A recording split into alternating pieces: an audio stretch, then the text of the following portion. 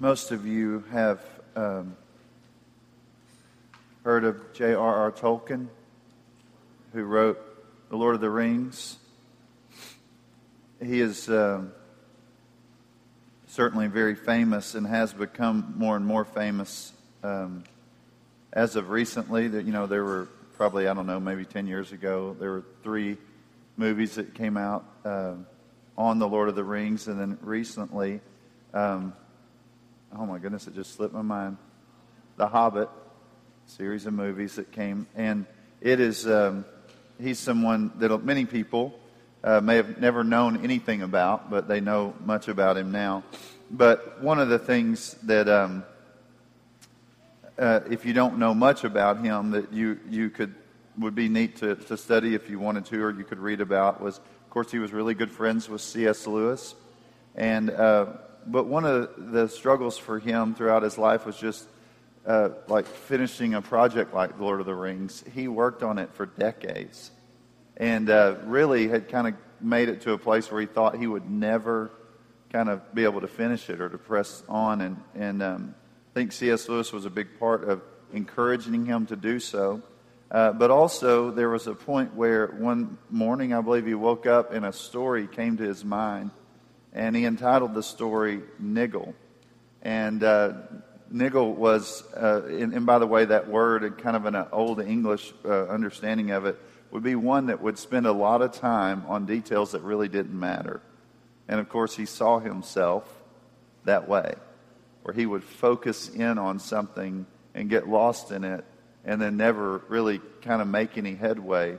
And he wrote the story about Niggle, who was an artist. And he was an artist that had envisioned this beautiful tree. And so he worked on it his whole life.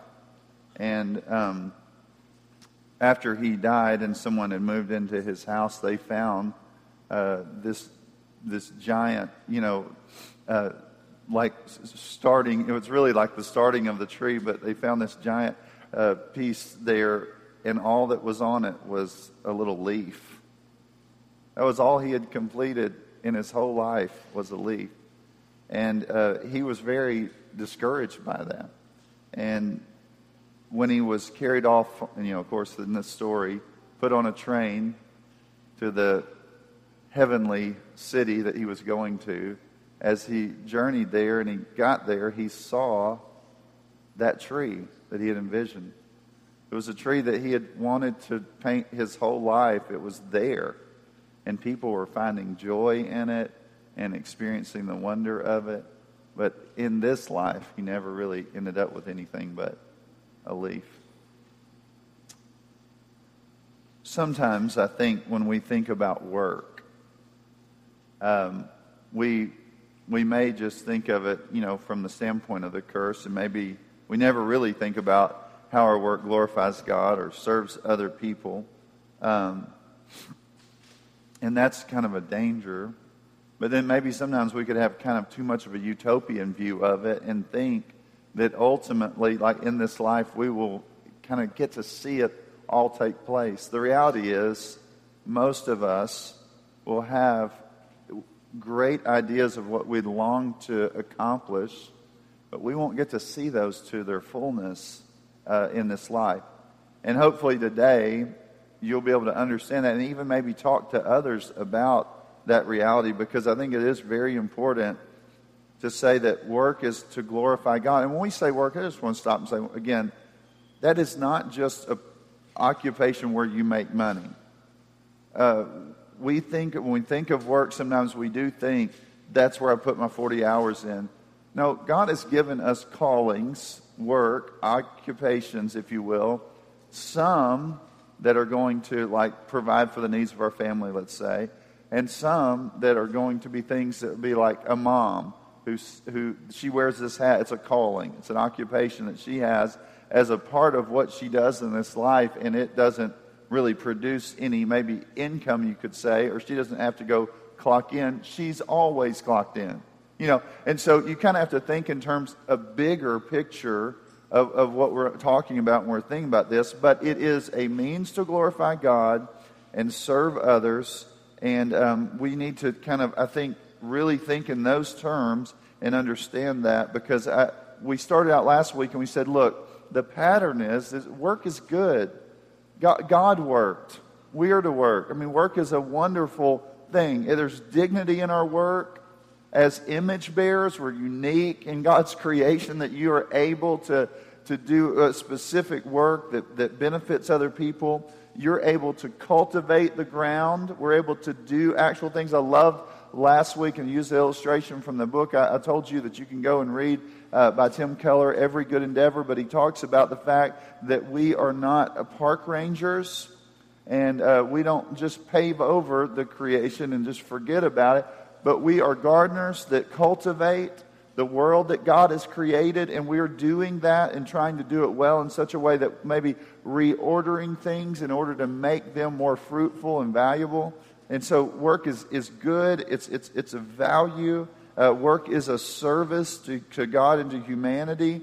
Work is the means by which God providentially accomplishes His plan. And we talked about last week where you pray, give us this day our daily bread. How does God providentially give us this day our daily bread? He accomplishes that through the working of people. And we said that Luther called this the mask of God. People are the mask of God, cultivating this earth and producing things that others might be able to experience and enjoy those. We talked also about how God has given us a calling. There's a calling to work, and those callings, and they may change throughout life, but these callings that He gives us, we are to serve Him well and to serve others in them. And so right now where you are, you may say, I don't like where I'm at, but it is the calling He's placed upon your life in this moment, and you do that. And we do that and do that well. So we said work was good last week. This week we're going to look at the curse of work and see that in light of what happened, in light of the fall. And so hopefully you'll understand that, and maybe touch on a little bit how work is restored. And so we're going to look at all those things. Maybe it'll help you as you consider your calling or callings in this life. So let's get started. Okay, so we could say work is cursed, and as a result there are problems with work. One of the problems is work becomes fruitless. So I want you to turn to Genesis 3, verse 16 through 19. It says, as you go there, you'll look at it, but you know this passage probably very well. This is a picture of the fall. In verse 16, it says, to the woman He said, I will surely multiply your pain and childbearing. In pain you shall bring forth children, and your desire shall be for your husband, and he shall rule over you.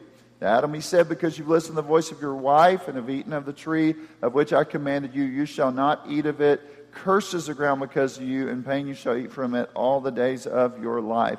Thorns and thistles it shall bring forth for you, and you shall eat the plants of the field. By the sweat of your face you shall eat bread, till you return to the ground, for out of it you were taken, for you are dust, and to dust you shall return. Now, we're just going to kind of move through this quickly, but we see here paradise is lost. Adam and Eve are going to be cast out of the garden. They come under the curse. All the great wonder of being in the garden, where you always would reap what you sowed. It was beautiful and wonderful and enjoyable and you delight in all these things. Now they're going to be cast out of the garden, and they will experience the curse. And part of that will be that life for them will become difficult. Now, what happened was Adam and Eve, instead of saying God created the world and owns it, and He has placed us on the earth to reign under His reign, they rejected that and said, I want the place of God, and I want to be the ultimate ruler of the universe. That's kind of what happened. But what they did is they did get what they wanted. They kind of stepped in this place of God, but it brought all kinds of difficulties as a result. And that's something I remember a few years ago hearing somebody talk about, how we take something that God has designed and we twist it and use it for the wrong purpose, and it brings about like damning results. And they use the example of Drano. Like it's one thing to pour Drano down a sink, it's another one to drink it yourself. you know? I mean, there's a problem there. That would be a massive ordeal if you were to do something like that. But here's the thing. It's that same way. Whenever God designs something some way and we disrupt the design, it totally brings about destruction. And that's what happened in this. And so you're going to see work actually coming under the curse. One author says, there's something worse than physical death that takes place here. Sin leads to the disintegration of every area of life, spiritual, physical, social, cultural, psychological, temporal, and eternal. You know what's interesting too? Sometimes you get around people, and this is really easy, especially, we talked about this a little bit last week, but in that revivalist kind of movement where many of us have kind of grown up in and been around, where they're going to divide the secular from the sacred, serving God and serving the world. They would see, there's certainly a division like that in Scripture, but it's not necessarily saying, okay, secular work, serving the devil, kind of, and spiritual work is serving God and being in the church. And they would kind of divide those two. And the reality is that's not a healthy way to think, because one of the things that's just kind of, and it should help you as you think about it, is that we can't divide it that way because sin affects all aspects of the world. Every part of the human life, soul and body, private and public, praying and laboring. Sin affects that. All aspects of life are affected by that. So paradise is lost. Things begin to fall apart. There's almost like this kind of restlessness within humanity, and you see it all around wherever you go. It's kind of, it's almost like you could see people and you can see them either feeling guilty and striving to prove themselves, or you see them trying to be independent, and you're looking at all this stuff going on around you and you think, what are people trying to do? They're trying to find fulfillment in life, and yet they're living in a fallen world. At the root of all this is separation from God. Why? Because God designed man to be united to Him in a perfect relationship. That relationship ruined by the fall, and it must be restored. Okay, so another thing that we just see is, and this is just something, when we think about work, it says thorns and thistles come up. This is, and you and I both know, if you have a yard, you have weeds come up every year, and you're always fighting them. Some people get to the point to where they get a professional to fight the weeds in their yard. If you own like a farm, then I'm sure that you would spend a lot of money every year fighting the weeds, But it's one of those things where you see the idea here is, and we got to think about it in this way, I think, that the idea of gardening, of farming, if you will, in this way is a way to think of all aspects of life and work. Work is not itself a curse, but it lies under the curse now, which is something that all of us, I think, need to understand. It's all kinds of human labor and culture building is kind of what gardening is, and we have to understand that it faces that the frustration comes as a result of the fall. And so this is going on. It's something we see in every aspect of our life. Again, Keller mentions, in all our work, we will be able to envision far more than we can accomplish, both because of lack of ability and because of the resistance of the environment around us. The experience of work will include pain, conflict, envy, and fatigue, and not all of our goals will be met. He mentions, he says, you may have an aspiration to be to do a certain kind of work and perform at a certain level of skill and quality, but you may never ever get the opportunity to do the work you want. Or if you do, you may never even get the opportunity to do that as well as it needs to be done.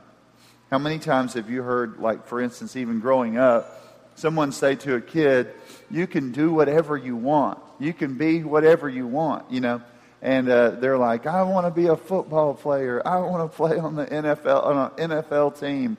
You look over at his dad and you're like, he ain't going to ever make it. You ever felt like that? Like you just don't have it. It's. I know you got the heart, but you don't have the. But anyway, it's just one of those things that we look at in this life, and we think sometimes that is just the reality that we face over and over, and we have to deal with that in a fallen world. We have to really accept the idea that sometimes, because of the curse, that all of the work, even the best and most well-done work that we ever accomplished, will not be fruitful. And that's just an aspect of this life being in it. I read about a guy. He was saying his family, his parents and grandparents, they grew up in the Depression in that era, and they did whatever they could just to survive. And then maybe he said, like, if I look at my kids, they're wanting something out of work more than that. They're saying, I want to do something that makes me passionate, makes me feel like I'm doing something of great value to the world and all this kind of stuff. One group maybe has a lower view of the biblical understanding of work, where work is more than just getting a paycheck. The other group puts such a burden on work in a fallen world, it will never meet up to that expectation. And so all of us find ourselves kind of having to deal with that in a fallen world. Now, so what do we do as Christians? We put our hope in God, and we say, God created this world. It is fallen, but He is going to restore it. That we run through that train of thought, His story of redemption. We know that we're not ultimately going to be discouraged. We, like Nigel, will one day get on a train to the heavenly city, and all those things that we dreamed to be, we will find fulfillment in the fullest way, more than we could ever imagine in the future. So there's an aspect for us where we say, work is glorious. We live in a fallen world. We're awaiting the world to come.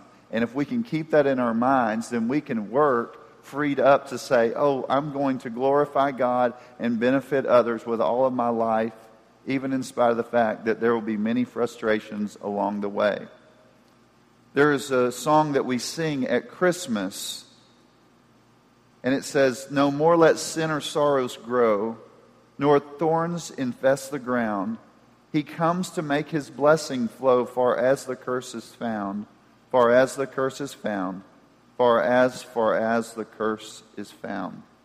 As Christians, we're longing for a future when all things again will be made right, and fruitlessness will be no more. Don't you love to read the prophets? Where there's places there where you say, the sower, the seed, like it's almost like he can't throw out the seed quick enough because the harvest has come. And right behind it, someone is almost like overtaking him, harvesting it. It's a beautiful picture, and it's something we need to see. Also, living in a fallen world, sometimes work can become pointless. Can you think of a book in the Bible that looks at work and is like, it's all pointless? Ecclesiastes come to mind. I mean, it's one of those books that, what does it do? It sets up for us life under the sun without a view towards God. Without seeing God, I'm just living life under the sun and looking at this situation and going, it's all pointless. The reality is, even though you can see beyond the sun as a Christian here, you're still struggling with that. You're still seeing things that way.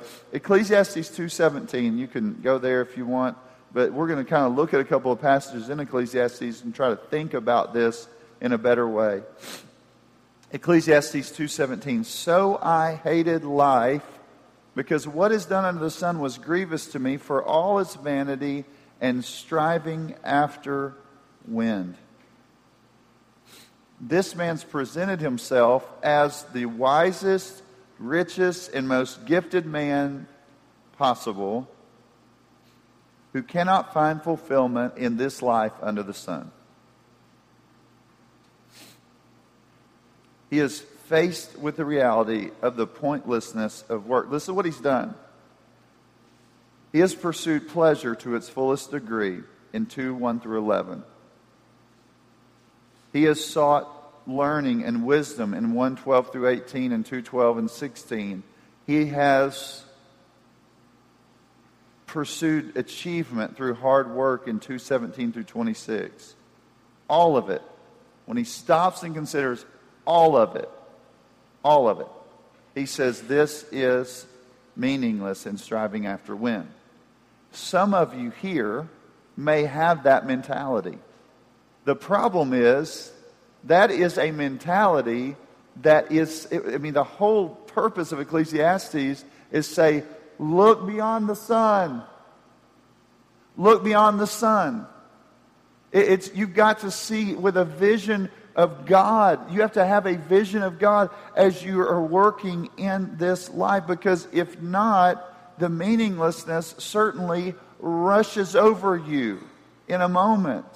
Ecclesiastes 2:18 through 20. I hated all my toil in which I toil under the sun, seeing that I leave it to the man who will come after me, and who knows whether he will be wise or a fool. Yet he will be master of all which I toiled and used my wisdom under the sun. This is also vanity. So I turned about and gave my heart up to despair over all the toils of my labor under the sun. So you're looking at this and you're seeing him look at the situation and going, this seems so meaningless under the sun. He also speaks of this alienation of work kind of in here. In Ecclesiastes 2:22 through 23. What is a man from all the toil and striving of heart with which he toils beneath the sun? For all his days are full of sorrow, and his work is a vexation. Even in the night his heart does not rest. This is vanity. He's looking at, again, the situation, and he's thinking, oh my goodness, I just see it. There's a kind of an alienating kind of picture here. If you move to Ecclesiastes 5:8, you can write this down. We're not going to go all the way there, but it speaks of the oppression of the poor and the violence of justice. It's one of those things where you're saying, look, this alienation aspect where you see the rich like oppressing the poor and pushing them down. You keep moving forward. You can even feel that from others. He says in Ecclesiastes 4:7 and 8, I saw vanity under the sun. One person has no other, either son or brother, yet there is no end to all his toil, and his eyes are never satisfied with riches. He's deprived himself, this person in the picture there, of having real relationships, striving to do more and more and more with his work. And he says, I look at that and I see the foolishness of it all. Yet at the same time, he's going to pick that back up. He's going to look at work, and he's going to help you think about maybe what you should do with the idea of really thinking about your choices with regard to work. It says in Ecclesiastes 3:22, so I saw that there's nothing better than a man should rejoice in his work, for that is his lot. In 3:13, and that also should eat and drink and take pleasure in all his toil. This is a gift. This is God's gift to man. So he's kind of looking at it on two different levels. Maybe you could say there's one aspect where if you can't see beyond the sun, it just seems like what a waste. But with a view towards God, he has given us this gift of work to glorify himself and to bless other people. And if you can rightly see that. And what happens at the end of Ecclesiastes, he says, when all is said and done, love God and keep his commandments. What's at the heart of the commandments? Love the Lord your God with all your heart, soul, mind, and strength, and love your neighbor as yourself. What does that mean? It means I use whatever God has called me to do, I do that with that view and that vision in mind. If you do it without that vision in mind, you will have wasted your life. One last thing that kind of makes you think about this, there is something of him dealing with the issue of like the work and rest theme, where we are called, really like we said last week, 6 days to work, on the seventh day rest. There is that theme within the created order that God has given us, and he speaks of that in Ecclesiastes 4. He said the fool folds his hands and eats his own flesh, meaning he does nothing. Better is a handful of quietness than two handfuls of toil and striving after wind. So it's like, don't fold your hands, but don't make work the ultimate. Because there is a place where God is saying you work and rest, you work and rest, you work and rest, and you enjoy those things as best as we can, certainly in a fallen world. Ultimately, in Christ, we would say, the Scripture says, "Come to me, all who are weary and heavy laden, and I will give you rest. Take my yoke upon you, and learn from me, for I'm gentle and lowly of heart. You will find rest for your souls." There's this aspect of uniting yourself to Christ and working as you are yielded to the Lord Jesus. Now, so we could say work can become fruitless or becomes fruitless as a result of the fall. It becomes pointless. But a Christian has to kind of look beyond and see kind of the bigger picture here. Another thing, work becomes selfish. You see it all the time where people are working for no other reason than for themselves. You have people say this to you. Why are you working? I'm working for me and for my family. Only reason. You know, it's almost kind of like the only reason that I exist, the only reason I go to work is for selfish reasons alone. Now, one way that you see this is in Genesis 11, where people are making a name for themselves. Do y'all remember that? They said, remember, it's the Tower of Babel. Come, Genesis 11, let us make bricks and burn them thoroughly. And they had brick for stone and bitumen for mortar. Then they said, come, let us build ourselves a city and a tower with its top in the heaven, and let us make a name for ourselves, lest we be dispersed throughout the earth. Safety and security they wanted, and they wanted a name for themselves. They were building what they were building for their own glory. They were living to glorify themselves, you could say. One of the reasons work is fruitless and pointless is something that we just have to think about, is that powerful desire to make work and all of its benefits the basis and meaning for our lives and existence. It's not to benefit, but rather to benefit ourselves. Power and security become the driving force. What are people working for? And that is, again, a question all throughout. By the way, preachers, business leaders, attorneys, teachers, you don't even matter the profession. You always have to ask that question. Is it to maximize your power, glory, your autonomy, to boast in your ability? Or is it to really serve and glorify God? I mean, that's kind of the big question that happens over and over and over again. Human pride is often at the root of our work. C.S. Lewis said, pride, he says, I want you to get this clear. Pride is essentially competitive. It's competitive by its very own nature. Pride gets no pleasure out of having something, listen to this, out of having something, only out of having more of it than the next man. We say people are proud of being rich or clever or good looking, but they are not. They are proud of being richer or cleverer or better looking than others. So work can become selfish. Lewis shows that you can, people can either build a taller building, faster computer, cheaper airline, more luxurious hotel, out of an interest in excellence and service to human beings, or we can do so in a race to move our organization and ourselves into a position to look down on others. I mean, that's just a reality. So you and I, we have to think all the time about think Christianly. I really think there's a lot of people that on Sunday mornings like to think Christianly. They love to go to Bible studies and talk Christianly. But when it happens to move outside there in the world, they don't know how to even think Christianly. Nobody even talks about how to really get that. And that's one of the things Mike Smith, we spent hours talking about. But how do you get that on the ground out there where life is lived? How do I think about that and really examine myself in that place.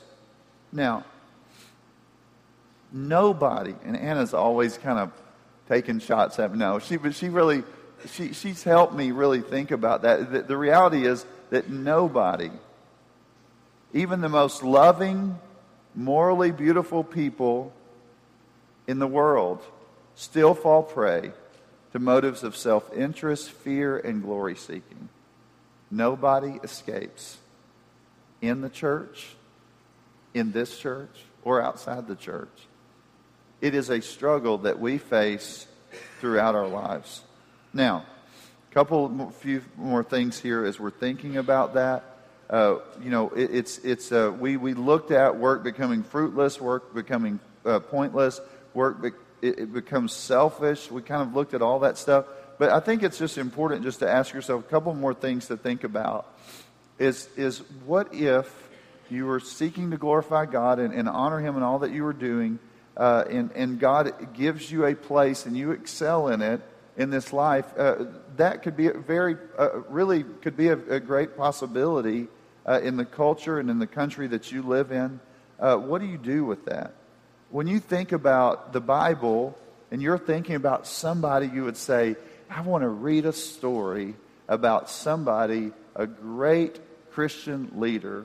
Most of the time, if you're honest, you would be thinking about a preacher or a missionary or some evangelist, or what you might say, that those are great Christian leaders. But the Bible doesn't just give us those people. Joseph, Daniel, Esther, they're not what you would call these great Christian leaders in the sense of working in the church. They were working what we would say in the world. They were working out there in places of secular places. And one of the things you see about them is they're in these high places and positions in the culture. Now, what did this lead to? Some of them, I guess you could say all three of them, found themselves in the palace, if you will, facing great struggles as they sought to glorify God in it. These people who were in political offices, right? Or in great areas of industry, watching over those kind of things. As they found themselves there were times where they were faced with great dilemmas as a result. Esther, that example of Esther, you think about her and you see her face. She's in this place, this position, and God placed her there, and all of a sudden the whole of the Jewish people were going to be destroyed, and Mordecai comes to her and says, listen, you were placed in this place for such a time as this. And she says, if I perish, I perish, and she moves forward serving God. You think about Joseph. Joseph is faced with that, and he is faced with so many different struggles along the way. Or Daniel, where he is going to serve God, but at the same time, he is a great blessing to the culture that he is living in. So we see that kind of as we move all the way through. So I think the question we have to constantly ask ourselves is, like, as we live in a place of prominence and you have blessings and all those kind of things, there are temptations along the way, and you have to live and say, I want to steward that position and serve God faithfully. It is a gift from God, and I want to benefit others at whatever cost. We want to live in a way that would bring glory to God, again, and blessing to others. That's what she did. She moved forward, laying aside her life in the service of others. Now, I think it's just important that you see that as you're moving through your life, and you think about the fact that sometimes that if you're going to follow the Lord and He blesses you with these gifts and you use those well, and you find yourself in a place of leadership or authority, you have to constantly say, I'm willing to risk my influence, money, power, etc., to be a blessing to other people. I'm going to use it to the glory of God and the good of others at whatever cost. I am not going to live as if this is where it's at, but I'm looking beyond to this heavenly realm, the heavenly city, the heavenly future that has been afforded me. Now, we look at that and we think about it and we think work certainly becomes fruitless. becomes pointless, becomes selfish in a fallen world. But the reality is, Christ has redeemed us so that we would live differently than the way in which we often do when we think about our work. We need to think, for instance, when we're looking at the fruitlessness of work, we need to look to Jesus and know that He is going to restore everything and make it fruitful. And as a result, I can trust that ultimately, whatever I might face along the way in the occupations that God and callings that He's placed on my life, that ultimately everything will be restored. I think when we look at it and say, this seems so pointless, we need to return to Him in faith and rest in the fact that He has finished the work and at the same time given us work to do. That's what Ephesians 2:8-9 says, "For by grace you've been saved through faith, and that not of yourselves is a gift from God, not as a result of works, lest any man should boast." But then it says, "For we are His workmanship, created in Christ Jesus to do good works." We're free then to say, no, it's not pointless. He saved us to do something, to serve Him, to honor Him, to be a blessing. There is no clearer picture of this than the book of Titus, where in Titus chapter 2, it says Christ redeemed us to make us a people who are fruitful. We are doing good works. In Titus chapter 2, that chapter, it seems to emphasize works within the church. In Titus chapter 3, the first part of that emphasizes works within the world. In both of those, now we're free to do it and say it is not pointless. Christ saved us so that we might do good works in His name. And I guess the last one, when work can become selfish, instead, we really don't have to live and protect our position. We are positioned in Christ, and we are free to risk the palace. We're free to risk those things so that we might benefit other people and not be selfish. The gospel, it furnishes us with the resources to do all of these things. It functions to give us a storyline: creation, fall, redemption. It functions to give us like a conception of work that sees us partnering with God in His world, loving and doing the will of God in this world and caring for it. It functions to help us live by new ethical standards, where we're saying, like, this is the way God is, and we want to act like God as we go into whatever aspects God calls us to. And finally, the gospel changes our motivation for work and fills us with the power to do it. That is so important. Both of those things, He radically changes our motives for work, and then He says, by the power of the Spirit, I'm going to give you the ability to do that. And so hopefully today, as you think about work, you know work is good. At the same time, it comes under the curse, and in all aspects, the Christian life should be spent knowing that God is about redeeming and making all things new. He's doing that in us, and we want to shine as lights in this world. Let's pray. Father, we thank You for Your word. We thank You for the power of this message that You've given us of Christ coming to save us. We pray that we would not be just people who have a tendency to see work in this world in a worldly way, but that we would see it with the eyes of faith, that we would look at it beyond the sun, that we would see it from a heavenly perspective, that we would be transformed by that, and that we would be free to work and to serve and to give and to love people as an expression of Your hands. That we would do well in doing the things that You've called us to do, so that Your name would be glorified as a result. In Christ's name, amen.